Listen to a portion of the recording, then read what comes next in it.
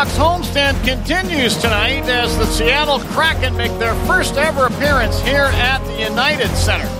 The Kraken hope to get back into the win column after a loss in St. Louis last night, all at the Blackhawks' expense. While the Hawks look to do likewise against the Seattle Crew, who they're trying to finish the season series against with a win. Final meeting of the season between the Hawks and the Kraken set to begin. Down to center ice we go, the drop of the puck. This one's underway and the Kraken control. And there he is, the image of Marian Hossa. 81 is going to be retired. Going to the rafters, coming in 22-23. Marian Hossa, a standing ovation here at the United Center.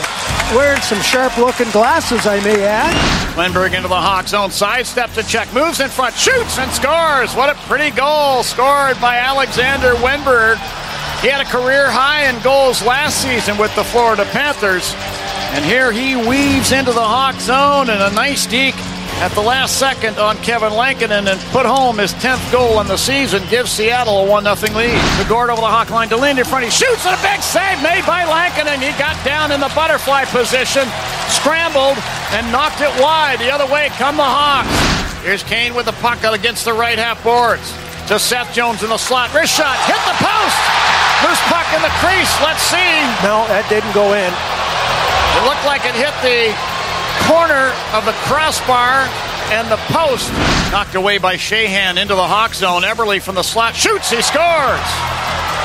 Jordan Eberle was moving from his right to his left, and he got positioned in the high slot area, delayed for just a second on that shot, and from near the top of the left wing circle, gunned a wrist shot past Kevin Lankinen. It's now 2-0 Seattle with 1:39 left in regulation.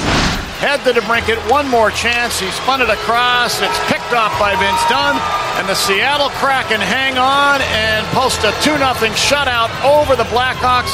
For Philip Grubauer, it's the first shutout in his career against the Blackhawks. It's the second of this season.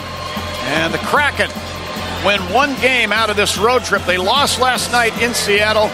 They win here tonight in Chicago, 2-0. And they take the season series 2 games against 1 loss against the Hawks, and we'll see him next year.